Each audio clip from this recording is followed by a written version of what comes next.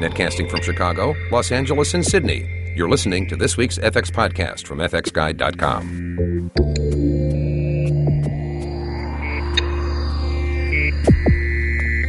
We're proud to say that this episode is brought to you by Interdubs, the standard for online work-in-progress posting. Go and visit interdubs.com and request a trial for your company.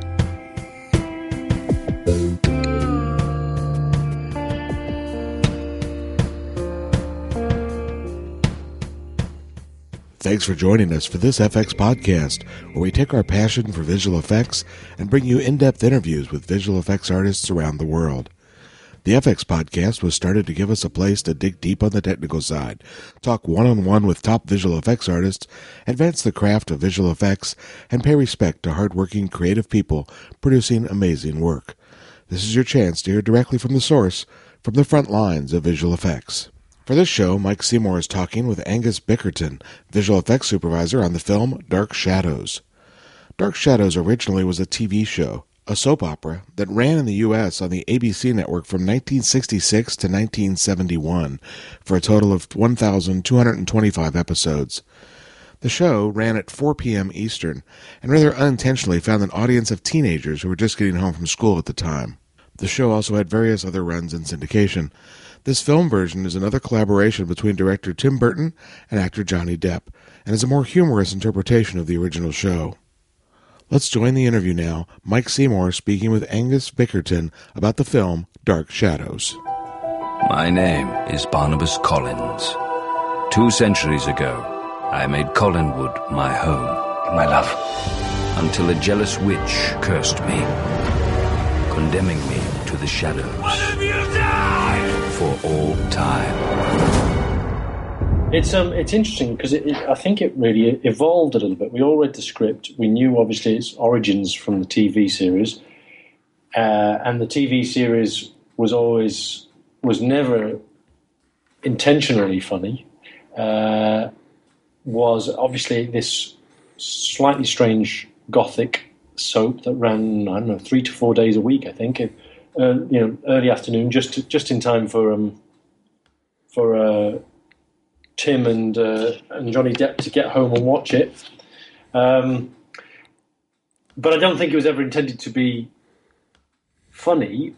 And when I read the script for Dark Shadows, I imagined, Tim Burton dark gothic with tinges of humour. But I think more fun came out of it as it evolved, really. I came to it having no real understanding of the TV show. I don't think aired here. Maybe it did and I missed it, but I'm certainly of the right age to have seen it. But I was really coming to it with a blank slate, other than, of course, having seen the trailer. But let me ask you a couple of questions from your point of view. When you get the script, there are a couple of huge, obvious things that would leap out. One of which is the manor itself and that manor burning, as well as the cannery and the town and that burning. How quickly did you decide how to approach this stuff? Was it because there must have been a lot of options open to you, and I think the solutions you came up with worked really well. But I'm just wondering, how quickly did you say, "Okay, I know how I want to do this film technically"? Well, actually, the cannery was a slightly longer evolution because Tim always wanted to create the town, and that became quite a huge set build, one that we still, set extended. Because none of the buildings he built had roofs on them, is that right? That's right. Yeah. And the cannery the cannery was almost an actual full build, in that the construction of the cannery by Rick Heinrichs and his art department was actually as if you had built it for real, but it had to be redressed a couple of times. You had to have abandoned, broken down, ramshackle roof for part of the film, and then a renovated roof, obviously, as Barnabas Collins brings back wealth to the family, and then we ultimately had to blow it up as well. But the house, Collinwood Mansion, I kind of knew within the space of about 3 minutes of talking to Tim, actually, because I literally, got the script, went in for a chat with Tim. We didn't chat for very long. It was only about 15 minutes. Sat down in his office, and the first thing he said is, "How do you feel about miniatures?" and literally, I mean, it was the first thing. I said, I love miniatures. I think they're great. He said, "Well, I think we're going to have to do some in this film, and I think it's appropriate to the style of the film." And I agreed completely. So that wasn't. There was no sort of hard thinking about that. I think the only thing that I possibly ummed and ahed about was whether to go third or quarter scale. So you ended up with a third scale, didn't you? About a 33-foot miniature, is that right? 30-foot high? Yeah. Yep. Yeah. The real building we calculated about 100 feet, just under 100 feet to the very tip of the tallest tower. So, yes, third scale. We effectively was a big set, or a bigature, if you like. And you had a lower floor built at normal scale for people to walk in and out of doors, I guess. Yes, again, Rick Heinrich's art department designed the house, very much referenced to the original TV series house. And I'm pointing that out because although I'm not, a full-fledged devotee of the TV series, I had to do quite a bit of research, just check out all the original series. Probably one of the reasons why you never saw it is because I think it aired live, certainly in the first few seasons. So I don't think it would have shown outside of the States. But it always used to have this title sequence, waves crashing on rocks, and then it would cut to a house silhouetted against the sky, kind of a day for night shot, all in black and white. And that house is at an actual mansion, I think, north of New York somewhere. So, it exists. And then in later series, I believe they used some different buildings to represent Collingwood. So we referenced that first series house. So from a shot point of view, away from, say, a hero shot where it's a wide establishing, you've got the ground floor. You have to either extend that up or blend the lower with the miniature above, which would, I guess, did that necessitate motion control on the cameras, or did you just have some really clever remapping of the miniature in terms of digital capture or something? Well, I've done that before in the past. I guess a few years ago that was the way to if not, to shoot the live action, to track the live action, and to solve that as a scaled MoCo move. But you kind of just know these days that we're going to Steadicam or we're going to extend on a Technicrane. There's going to be mechanical wobble in there somewhere. And as soon as you start to try and scale that with MoCo, those tiny little movements have to be filtered out because the rig can't repeat them at any normal speed. And they could become minute vibrations, which can't be done, and you just have to start dropping the camera speeds down.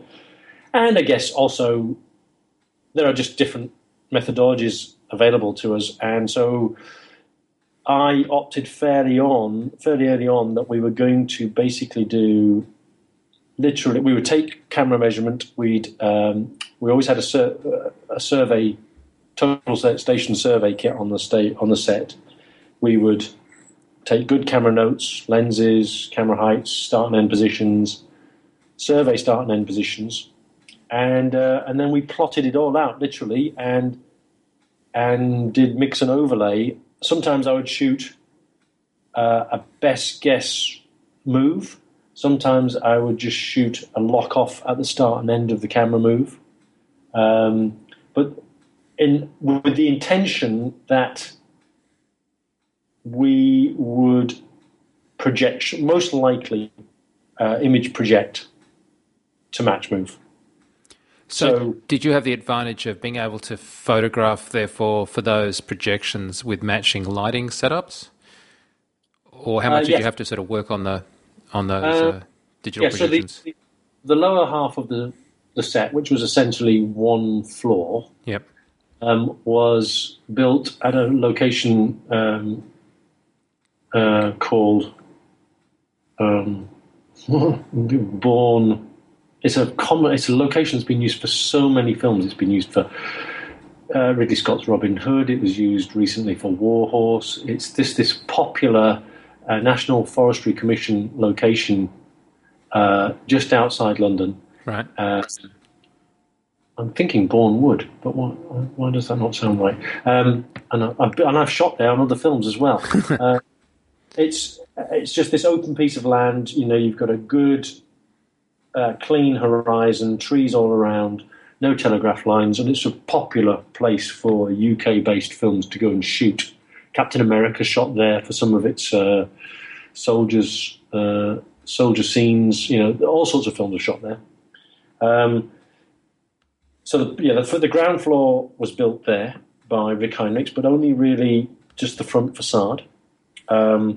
We had green screen behind the front door, so if you open the front door, we had a partial, about 10 feet deep lobby entrance, and then there was a green screen behind it. So if you looked into the house, if you opened the door and looked into the house, it's a composite, basically.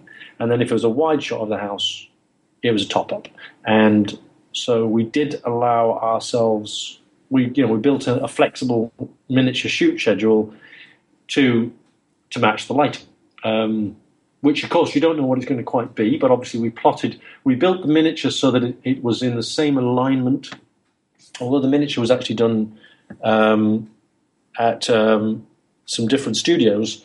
It was aligned to the Bournemouth location.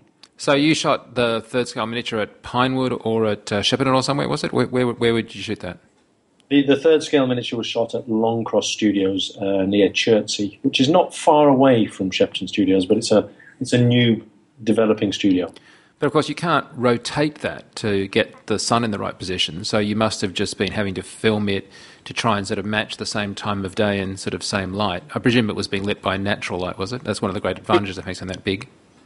It was. I used to work for Derek Meddings, famous for doing originally the Thunderbird series that inspired me, and then he moved on to the sort of Roger Moore, James Bond films and the Christopher Reeve Superman films, and his favourite ploy was always to build a miniature and shoot it outside. Yeah, and let God do the lighting, and that's what we did. We built it on a 12-foot rostra. Made up and aligned it so that it was in the same alignment to the sun as the original set at Bournemouth, having taken into account that it was 4 months later. Of course, there's some really geeky aspects why that's a clever move, which I think are worth touching on because not many people do this kind of miniature work anymore. I mean, one of them is that the sunlight will in fact be parallel, of course, as it's coming at the set. But the other one is that you get an equal f-stop reading across the set because you're not actually worried about inverse square laws of mounting a bloody great light 2 metres away from it at one end, but obviously by natural maths, sort of 3 or 4 metres away at the other end, if that makes sense. Yeah, absolutely. And obviously, you get a fantastic shooting stop. At third scale, you also instantly get... you don't worry about depth of field issues. Obviously, you can get round to those by closing the stop down, but there's something sympathetic in the way the lens is shooting as well. If you were 30 feet away from the live action set, you're 10 feet away from the miniature. By definition, you're generally on a wider lens. Your focus on the lens, obviously shooting outside, we're going to get a pretty darn good stop, which will help depth of field massively, but there's something about the fact that you're on towards the infinity end of the lens rather than the close focus end of the lens. Right. Really does make a big difference in the way things look. Now, of course, in your case, you wouldn't have had a problem with lens curvature matching because you were going to take these plates and then project them, presumably in nuke, to match to the live-action plate. Yeah. But this was Absolutely. all shot on film, so you would have had to have made sure that you got your grains matching and stuff. Yep. Well, yes, Bruno Del Bonel was the main unit DOP. He shot on 500 ASA, 5219. He had developed a specific technique with Peter Doyle, who was the DI grader, digital intermediate or grader or colorist. I don't think he'd like to be called a colorist. No, he's had such great experience on grading big film projects such as the Harry Potter stuff when it was on film. He's obviously very knowledgeable. Also, of course, Lord of the Rings. Tell me this though: that's got us the Collingwood mansion. Did you take the same approach for the canning factory and the fire? I've seen a shot from on set. It looked as if that was also a miniature. Was there a miniature of the canning factory? There were two canning factories. There's Angelique's, which is the Angel Bay canning factory. That's the red canning factory. And then what's originally a very ramshackle, rundown grey canning factory, which is the Collins family canning factory. The walls were built of that. No roofs were made, although there is a roof construction there in order to hold out the rain, because it was also interiors were also shot inside that set as well. And then Matson Miniatures, who handled all the model construction, based out of Bray Studios, we just built the roof only. So when it explodes and burns, Joss Williams and the special effects crew spent a good while rigging it with, mortars and their own particular pyro concoction to get a magenta flame, a magical magenta flame. And then we built a 1/6 scale roof with individual tiles, again on a 12-foot rostra, so we could match all camera angles and positions. And Joss's team came in and blew that up as well. So all the explosion shots are composites of live action below the roofline explosion, combining with miniature above the roofline explosion. Now, in the case of blowing up your set, or burning for that matter, the mansion set, I presume the mansion miniature was what actually went up, or was there a complete duplicate for the actual burning of it? Because it struck me as like, if it's a complete duplicate, it's quite an expensive thing. But if it's the original, well then there goes any pickup shots, and thanks very much for the gorgeous model, but we just burnt it. We went for it. I mean, the whole reason really for going the huge size, making it effectively a set, was so that we could burn it. I'd actually seen, I've done miniatures like this before, and obviously the pervading opinion is go as big as possible for flames. I'd seen some very good stuff that was done by Matson Miniatures for Wolfman with Steve Beggar's visual effects supervisor, and I've been really impressed by the flames on that. So I thought, let's go for it. Let's burn a third scale miniature down. So we planned our schedule so that we shot for about a week and a half doing multiple elements, and then we went for the burn. We did shoot some separate burn elements. It was plumbed in with gas flame, and all the collapse was rigged by Matson Miniatures, which we sort of did a very basic previs to just get Tim's approval of where it would break down and so on.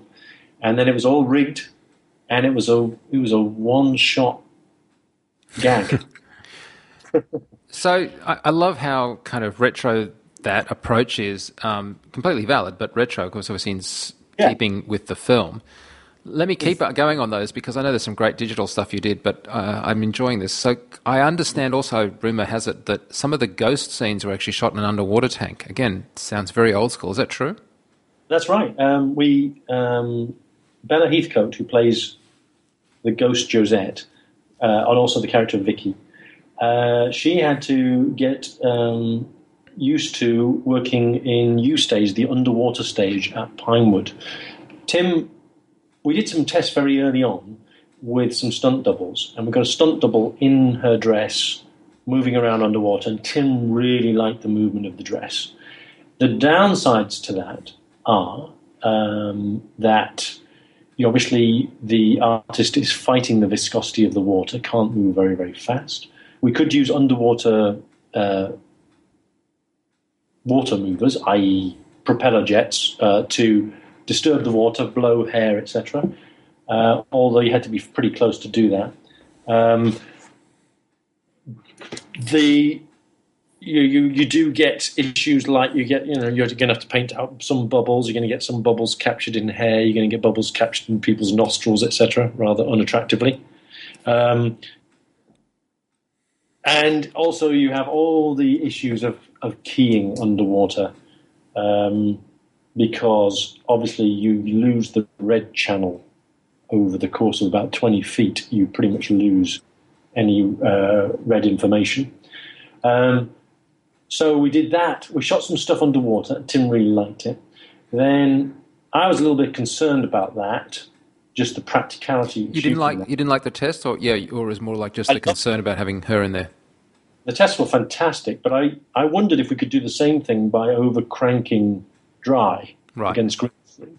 So we built a mini rostra with a sort of a perforated top to it, through which ran a sort of a pole and a bicycle seat on it, so that effectively Bella could sit on this bicycle seat with a couple of foot stirrups, and we could blow air through the perforated platform, which was painted green, and we'd have multiple air movers, and we shot that with one of these wonderful little mini digital cameras you can get these days, for 99 quid, at 200 frames a second, and showed that to Tim, and effectively you get the same thing. But again, always the problem is you want her to glide along in real time. You want her to traverse a distance, a reasonable distance, but you have got to overcrank if you're shooting dry, or you have to start speeding some of the footage up if you're shooting underwater. Or alternatively, you have to try and plot your camera moves so that you can effectively put her on a card in a 3D setup, which is what we effectively did. And Tim wasn't really sure which, and I showed him the test and he liked it, and there were really nice things about the way the dress billowed, but the hair wouldn't move quite as nicely. So we ended up doing a kind of a fusion of the two. The majority, I would say, was the overcrank dry methodology on a green screen stage, shooting at 120 frames a second. But then we got a stunt double in and shot 24 frames a second underwater, and you're often seeing underwater hair with dry Bella. Now, of course, you add sort of digital crabs and stuff to that, which is great. But the thing I couldn't understand is if you'd done that approach, I can imagine digital crabs being added and stuff, but I can't quite see how you did that with her falling from the chandelier through the floor. And not in terms of the floor effects, which are nice, but just in terms of how do you get someone that's either on a jet or sitting on top of a jet or underwater to do the fall action? That was a stunt double, and she was on a green pole platform in the tank at U stage, shot by Mike Valentine, underwater cameraman, and she's holding weights. She's got weights in her dress and she's got weights in her hands, and she genuinely fell back. But she actually it's quite slow arc and descent. She only dropped about 5 feet, I suppose. But that's how we did that one bit. So that is that's a full underwater. Right, so she's already underwater, and underwater she falls an additional 5 feet underwater, which gives you the motion of her falling off, and then you extend it in post, I presume. Yes, then she gets stabilized and tracked to the plate and reanimated effectively. That seemed to be pretty effective. Were you happy with that sequence? It took we fiddled around with it a lot. Again, we played around with the look of it a lot, and Tim just kept back saying, "Too Harry Potter. It's too Harry Potter. You're going too fancy. I want it nice and simple. I want a nice, beautiful effect." He almost said as if we shot it in the 70s, as if we'd done it optically. Because again, he felt that was appropriate to the style of the film. So there was additional water work that had the same kind of blending stuff going, wasn't there? I mean, there are some scenes, for example, when a Harry Potter actress really bites the dust in the boat at night, or she's already bit the dust, or has she? But that, I understand, had the same issue of trying to shoot some real stuff and then combine it between tank and live action. Tell us about that.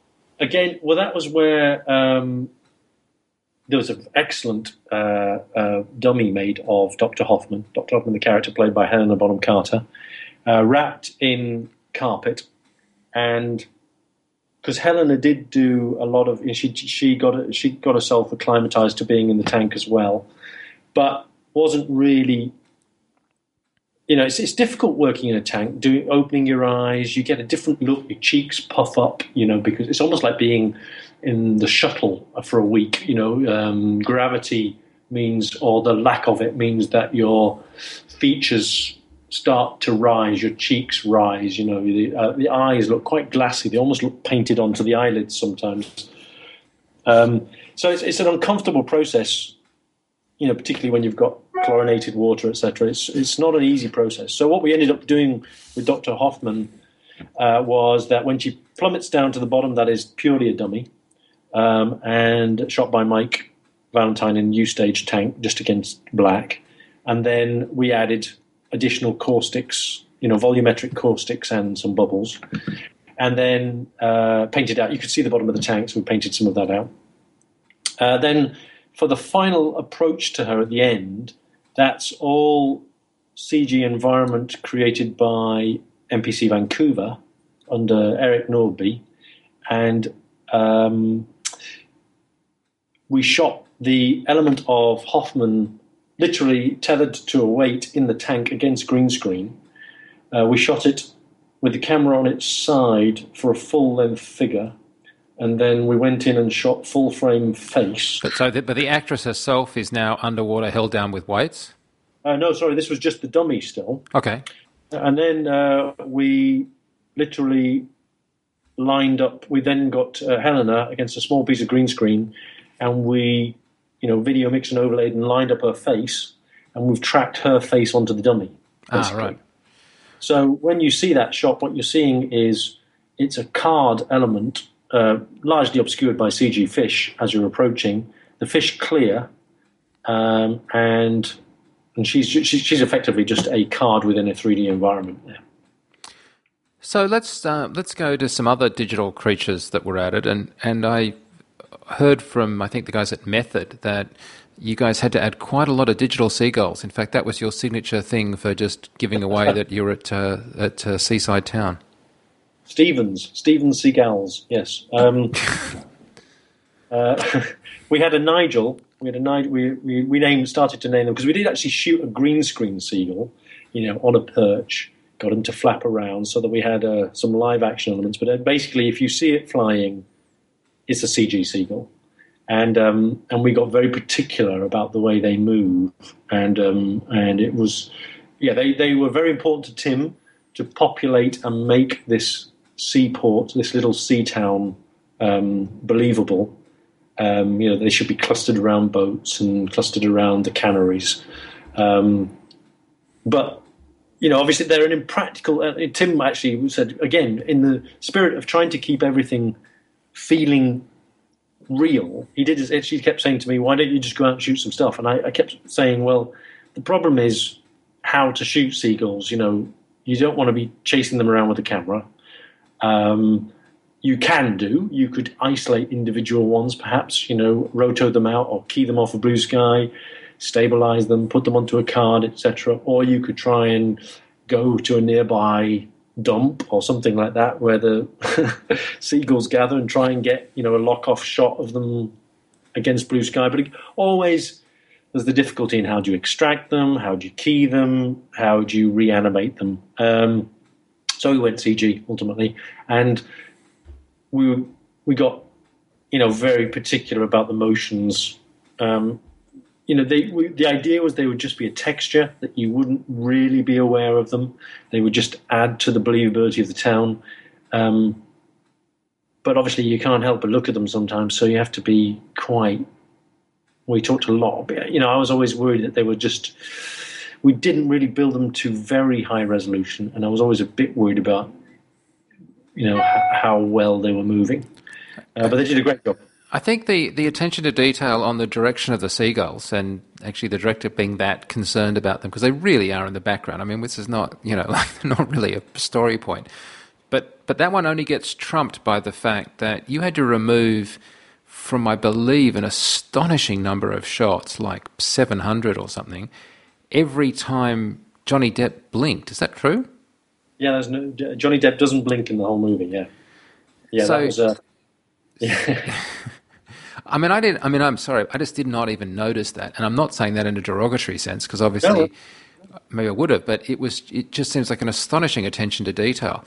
And that extended to his reflection in objects, is that right? I mean, I know he was removed from obviously things like cleaning his teeth, but there was never a reflection of him?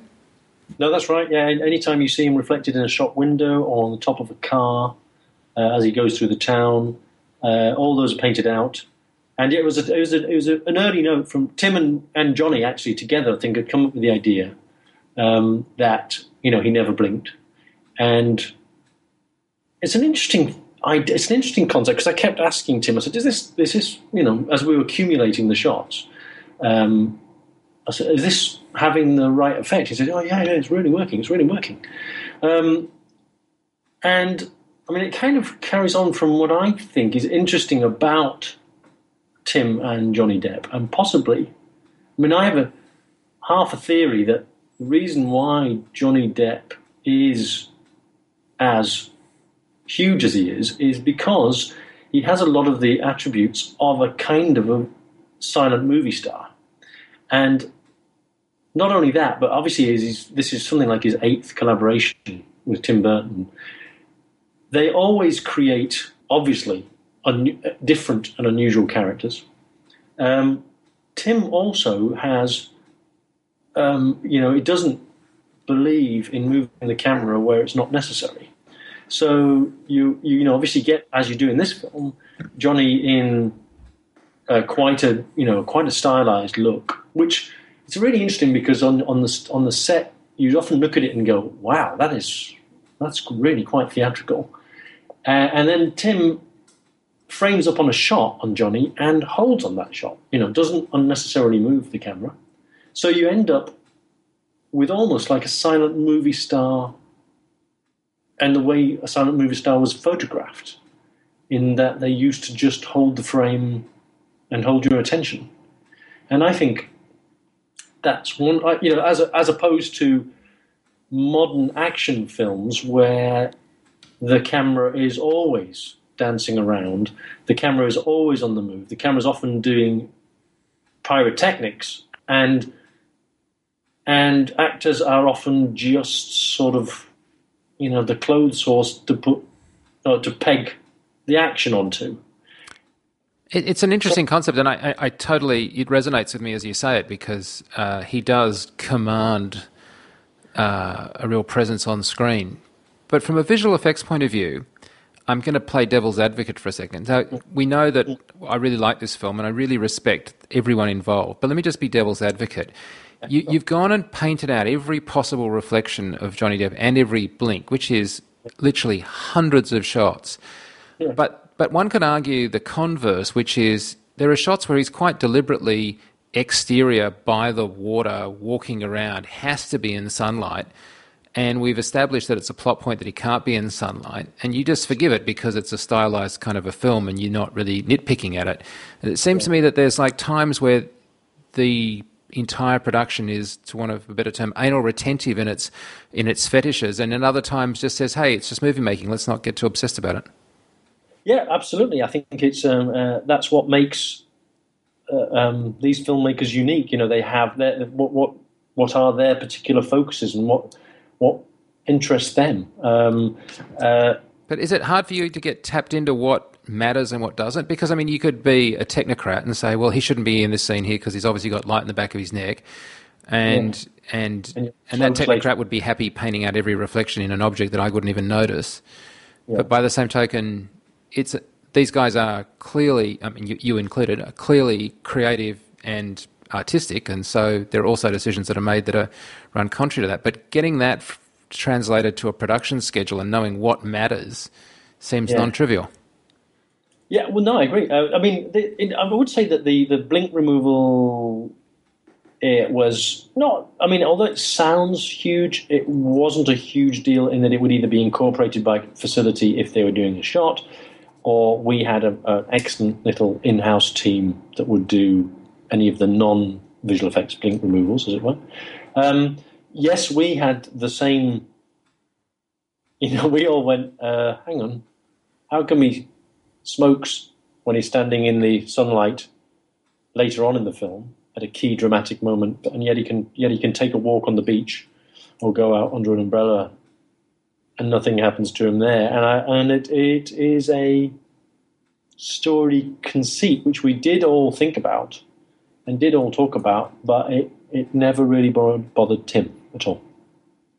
Yeah, no, I mean, I'm not saying that doesn't work. It just seems to me that, and I'm not speaking as film critic now, I'm speaking as person who is thinking about it from a production point of view. It's there's a real process there to tap into what is important to the creative talents of the film, because clearly it's not immediately obvious sort of, well, it's terribly important to get this right down to the smallest blink, and it's not important to get this down at all, kind of thing.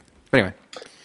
Yeah, I think Tim has a very, obviously, I mean, he's a former animator and is a great artist, and he has a great eye. But he also has, and this kind of ties in with what I was saying about the way he shoots things a little bit, he has a great sense of what's important story-wise about a shot, and then after that, nothing else bothers him, to be honest. All the rest is, he's not, sometimes he'll be very, very specific about key things, and then other things that you might just go, hey, wait a minute, what about such and such? And you go, no, that's not important for this shot, or doesn't matter for this scene. So he's that's the thing that's amazing about him, is he always has a very clear vision of what he wants. Talk to me about the work that was done in terms of the other end of the scale, the really sort of complicated digital work, especially around the way that the villain cracks and the final sequence pulling out her own heart, which has to be obviously digitally done, and at the other end of the spectrum from these kind of older school things we've been talking about. Yeah, we called that sequence at the end, which is the battle between Angelique Bouchard, the witch, played by Ava Green, and Barnabas. We called that, it was straight away in the script, it was called the Battle Royale, which Tim straight away also said supernatural domestic violence is what he wanted it to be. The ideas, however, evolved. It was one of those cases where it was I wouldn't say it was 5 lines in the script. It was a page of script with beats in it, but no specifics, really. And so, and this kind of leads into what Tim wanted to do with the film. Tim felt very much that this was a character piece. For instance, he wanted to get all the leads together in a room and set them up and photograph them as per a famous original photo of the original cast, to see how they all worked together. And he wanted to rehearse scenes with the actors and get the actors' input, particularly Johnny's, obviously with the character of Barnabas. And that meant that, almost as a reaction possibly to Alice, I don't know, we did virtually no storyboarding, and we did minimal previs, because he really wanted to be able to let the scenes evolve from the characters on the set. So we did have a small previs team to try out concepts to show to Tim, but we never actually plotted out a specific shot. Everything else, all the shooting was done not from the hip, but it was devised by Tim and Bruno Dilbernel, the DOP, on the set with the actors. We knew gradually as we went through the production more and more what was going to be involved. But it really was, it wasn't like we had it planned at the end of pre-production, and we knew that in 6 weeks' time we were going to be doing Battle Royale, we knew how we were going to do it, it evolved from the rest of the scenes. And from that, Tim would say, yeah, what we're going to do is we're going to do this. And was that first initial 5 pages as detailed as to say that she's been cracking and then, reaches in and pulls her heart out? Or was even at that level it wasn't defined? It was... to be fair, actually, I think though that idea was sketched out, but not specific. It wasn't really detailed in script. In fact, because we didn't know whether she was going to be hollow, whether she could. The idea that was referred to constantly was she's like a broken doll, was the intention, and we had a lot of reference imagery of Victorian or Edwardian dolls and the way they look, and they take on this bizarre looks, as the varnish cracks and reveals the webbing underneath, and we've seen them used almost really, I guess, sometimes in horror movies. The look of an old doll, particularly nasty looking, but we didn't know whether when she broke away would that reveal the 200-year-old witch that she was underneath, an old hag, which was one idea that was suggested. An early idea was that she would, on death, revert to her 200-year-old self. But the idea really of her being this sort of just shattered doll actually probably evolved mostly from Tim and a bit of Johnny through the course of the shoot. So how did you actually pull that off from a technical point of view? Obviously the actors are walking the stage and working out the blocking, but to the specifics of getting her to have deformed limbs and... Yeah. Well, Tim had, some of these reference images of broken dolls, etc. There were attempts, some early attempts... No, actually there weren't. In the case of Angelique Bouchard, he said pretty early on, he said, I want to be able to determine how much she's cracking, to what level, how big or small it's going to be. He wanted that to be something that could evolve as well. So he didn't want to put any makeup on Ava Green. So she would, every morning she came onto that set, she'd go into the makeup chair and she'd get green and red dots painted on her face, which of course we'd photograph every day to plot to track the position. We'd then always have 2 witness cameras in addition to the shooting camera, which were just small HD cameras manned by the visual effects crew. And she was then also cyber scanned, key phoning positions, and we also shot multi-camera video reference of her performing her lines as well. So we covered it every which way, to be honest. And from that, NPC built a model, an animatable model of Angelique's head and body, which just had to be what I call rotomated or match animated.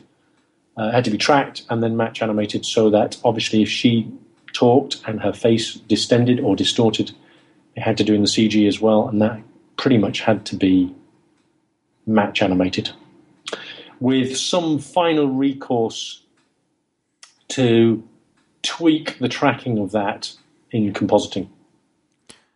So I'm seeing how much of the actual actress in those final shots as she breaks through her own chest. Am I seeing her?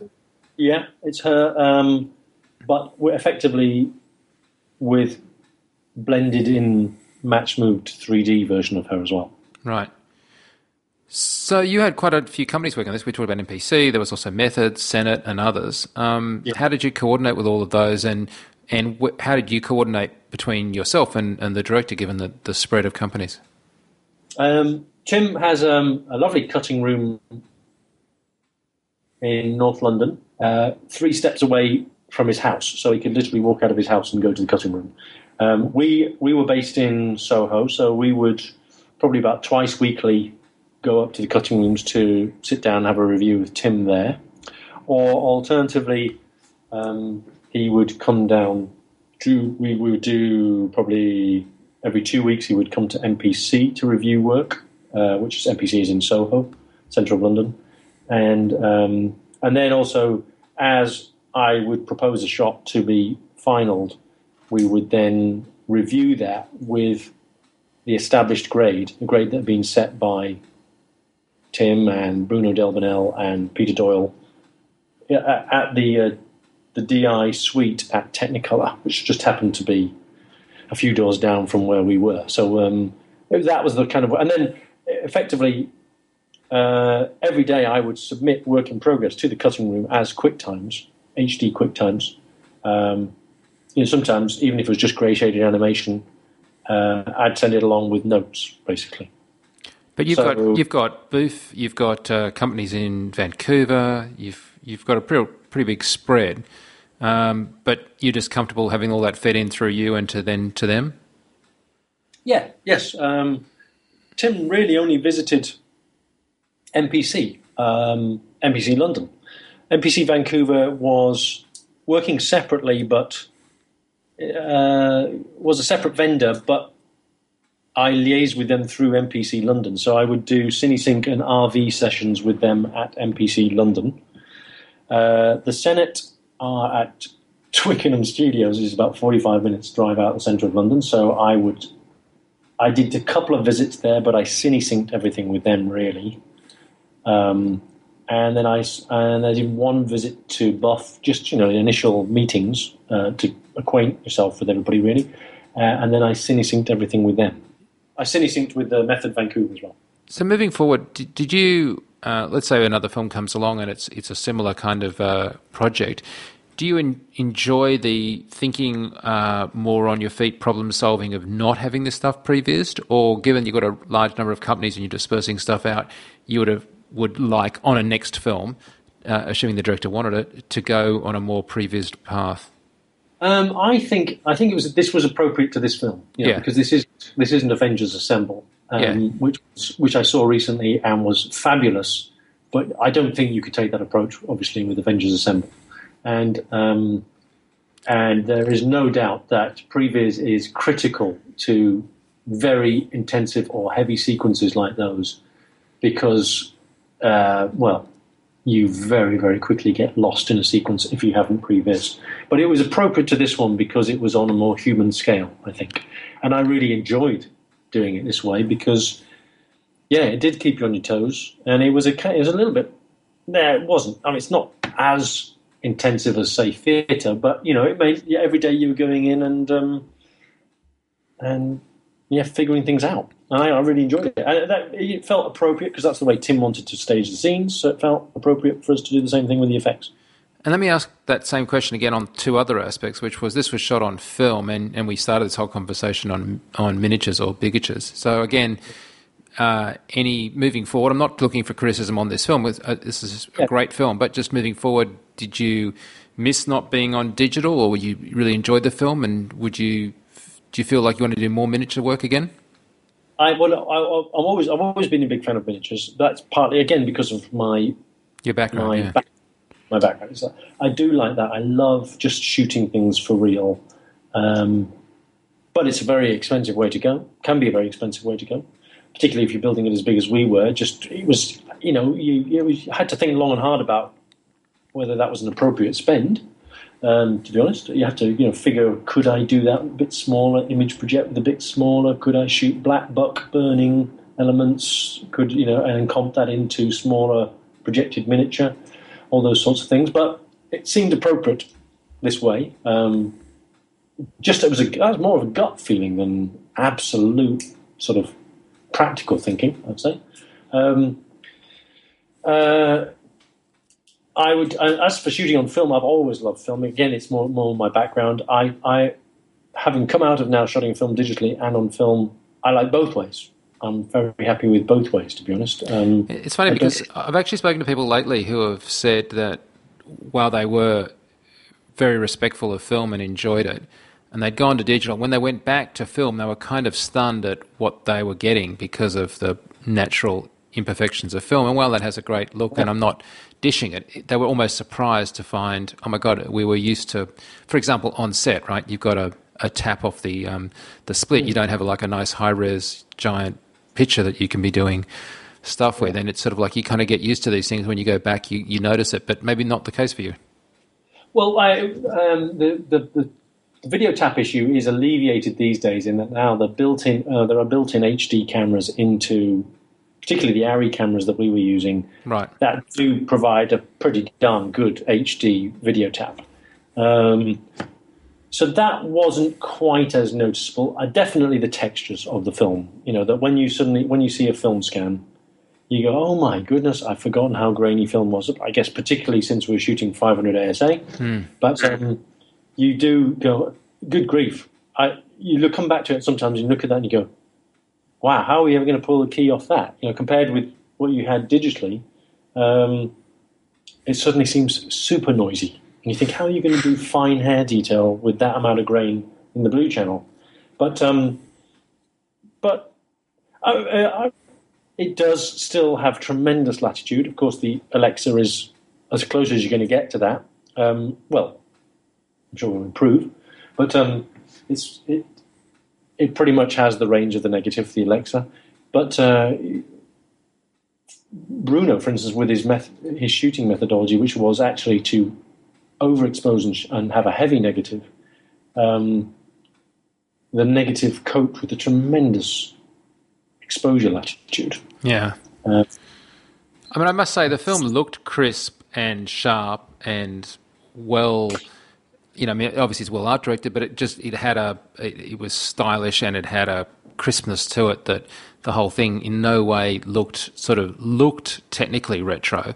Though obviously if we were, as we have delved into it tonight, there are obviously got a lot of aspects that were retro. So you've obviously bridged that and pulled that stuff forward. And I think it's been great that you've done it. I just dead curious to hear, because really on paper you had like 3 or 4 things that are fascinatingly in keeping with the period of the film, but also sort of a different technological way to the way something may be done with another project. I think very early on, when we came on board, obviously Tim's last film was Alice, which made a huge amount of money and was shot largely digitally. I think it was on the Dolce back then, 4K, and largely green screen. And it was also 3D. And so we started the film thinking, studio's probably going to request 3D on this as well. And between them, Tim and Bruno chose to shoot film, and Tim argued for and got approval to only do 2D version. Because I think it would have been unnecessary for this film to do a 3D version.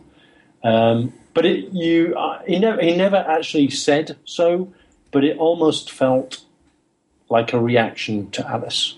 I don't want to do green screen, I don't want to do 3D, and I want to shoot on film. So it's a viable methodology, I guess. It's Tim Burton. He's earned the right to do whatever he wants, as far as I'm concerned. I guess so, yeah. The other thing is, one thing I would argue is if you're going to shoot film, and this is a personal statement, I'm a big fan of what Christopher Nolan does with his films and the way they are photographed, and the fact that obviously effect shots are scanned, worked on, and provided back as digital files, so there must be some form of... I think they are actually recorded out, and I think he likes to do a traditional lab finish. And I personally can see that they are shot on film, finished on film. I can see that. I still have quibbles about film and a DI finish. Wow. I can see it. We don't see prints these days. We don't see film prints these days, but they have a look to them that is not achieved through digital acquisition and projection, I don't think. I mean, on your work on sort of Da Vinci Code type films that are very tactile and very grounded in an adult drama realism, I mean, I see that film thing, but in the case of that, or this more stylized world of a Narnia or a Dark Shadows, I just feel that you're getting so much out of the DI for its ability to get those clean, crisp colours and sort of really deal with it. And I wouldn't have thought that there's any kind of sense of a gritty realism that's being lost because we're already in a kind of stylized world, be it Narnia or Collingsport. Yeah, I mean, I just think it's just I guess it's because I kind of used to. Well, I've always shot a lot of film stuff. Yeah. I saw original dailies, and I just thought they were quite beautiful. And then there was always a tendency to want to sharpen and make a little bolder and a bit more graphic. And always, it seems to me, contrastier and bluer. It seems to be like, for instance, when I saw a remastering of Blade Runner, actually, I believe, in which Ridley Scott was involved, and I'm talking about obviously seeing this on DVD. I bought, as a Blade Runner fan, I bought the box set, and the experience of seeing Blade Runner in the cinema is one that's always stuck with me. I always loved the feel and the texture, obviously a lot of the design, but specifically 35mm anamorphic and some of that 65mm material as well. And then I saw the new digitally remastered version, and it had lost all of it had gone blue and contrasty. And, I actually had the DVD, so I thought, am I remembering this wrong? So I put the original DVD in, and there's that lovely softness. Then I put the remastered version in, and it's been sharpened, contrasted, and made blue. It just seems to be a vogue at the moment. Reduce the colour palette to two opposite colours, and one of them is blue, and you're away. It's it's the kind of, isn't it, something like that? Is it orange and teal? Yes. Yeah. But here you had the advantage of a film that has earned the right to be art directed to a degree, because and it is not just the director, but it is just the nature of the material. I mean, it's not it's vampires and witches. And it was great to not see the film as a kind of in the the dark bluey tones of traditional horror genre, because there is a whole lot of stuff in this that's quite perky and quite bold and bright. I'm interested that you're saying that, because I think I remember I've seen the film a number of times now, but not 100% completed, not the film finish. I've seen it in DI, but I haven't seen the absolute final thing. And I read a review online from Variety which said dimly lit. So I was intrigued by that, because so that's why I'm intrigued to know what you thought. I came away, for instance, from seeing Avengers Assemble the other weekend, and I was I've seen it digitally projected. I thought the work was astounding. I thought the film was great. I really enjoyed the film. It's got a nice sense of humour. And I was blown away by the quality of the pictures. I just thought the colours were almost beyond, I think they were probably beyond film palette now, because they were acquired digitally and project, and so it was an all digital film. And the grade meant the colours they weren't an animation palette, but they were vivid. They were vivid, strong colours, and I loved it. It all tied together for me, worked perfecly. So I'm just of course, you've got a completely different great colorist working on that. That's Steve Scott out of eFilm in LA, and Steve has a tremendous eye. Obviously, there's a big team on it, but he was the lead colorist. But yeah, I mean, Peter Doyle, another, as you say, on your film, another great colorist. If we can just use that broad term colorist, you're right. Peter Doyle probably doesn't go for that term, but but these people are producing superb quality imagery. Yes, absolutely. Yeah. I'm just intrigued because I haven't seen the final film. I'm just intrigued, and I got the impression from some reviews that it was a bit dark. That's all. There is a lot of interior work that is dark by its set sort of requirements, but I would absolutely not call this a dimly lit film. But that's just me. I thought that it was balanced very, very well. Yeah, good. Well, thank you so much for taking time to talk to us. It's been fascinating, not only hearing your account of some of those retro techniques, but also your views on the industry as a whole. So that's great, and we really do appreciate you taking the time to talk to us. Pleasure. Welcome home, Barnabas Collins. How soon can the horses be ready? We don't have horses. We have a Chevy. Thanks to Mike and Angus for that. Are you an FX Insider? FX Insider is our special membership program that gives members access to more in-depth and members-only content. Details are at fxguide.com. Click the FX Insider tab. You've been listening to the FX Podcast. In addition, we do 2 other regularly scheduled audio podcasts. The VFX Show reviews visual effects in current releases as well as classic films. The RC Podcast covers the ever-changing landscape of digital cinematography. And if you've enjoyed this podcast, we'd also recommend our weekly high-definition video podcast, FX Guide TV. You can find all of these, along with in-depth articles, news, and more, at fxguide.com. We also have a sister site, fxphd.com, that offers extensive online visual effects training. This is Jeff User. From my partners John Montgomery and Mike Seymour, we'll see you on the next FX Podcast.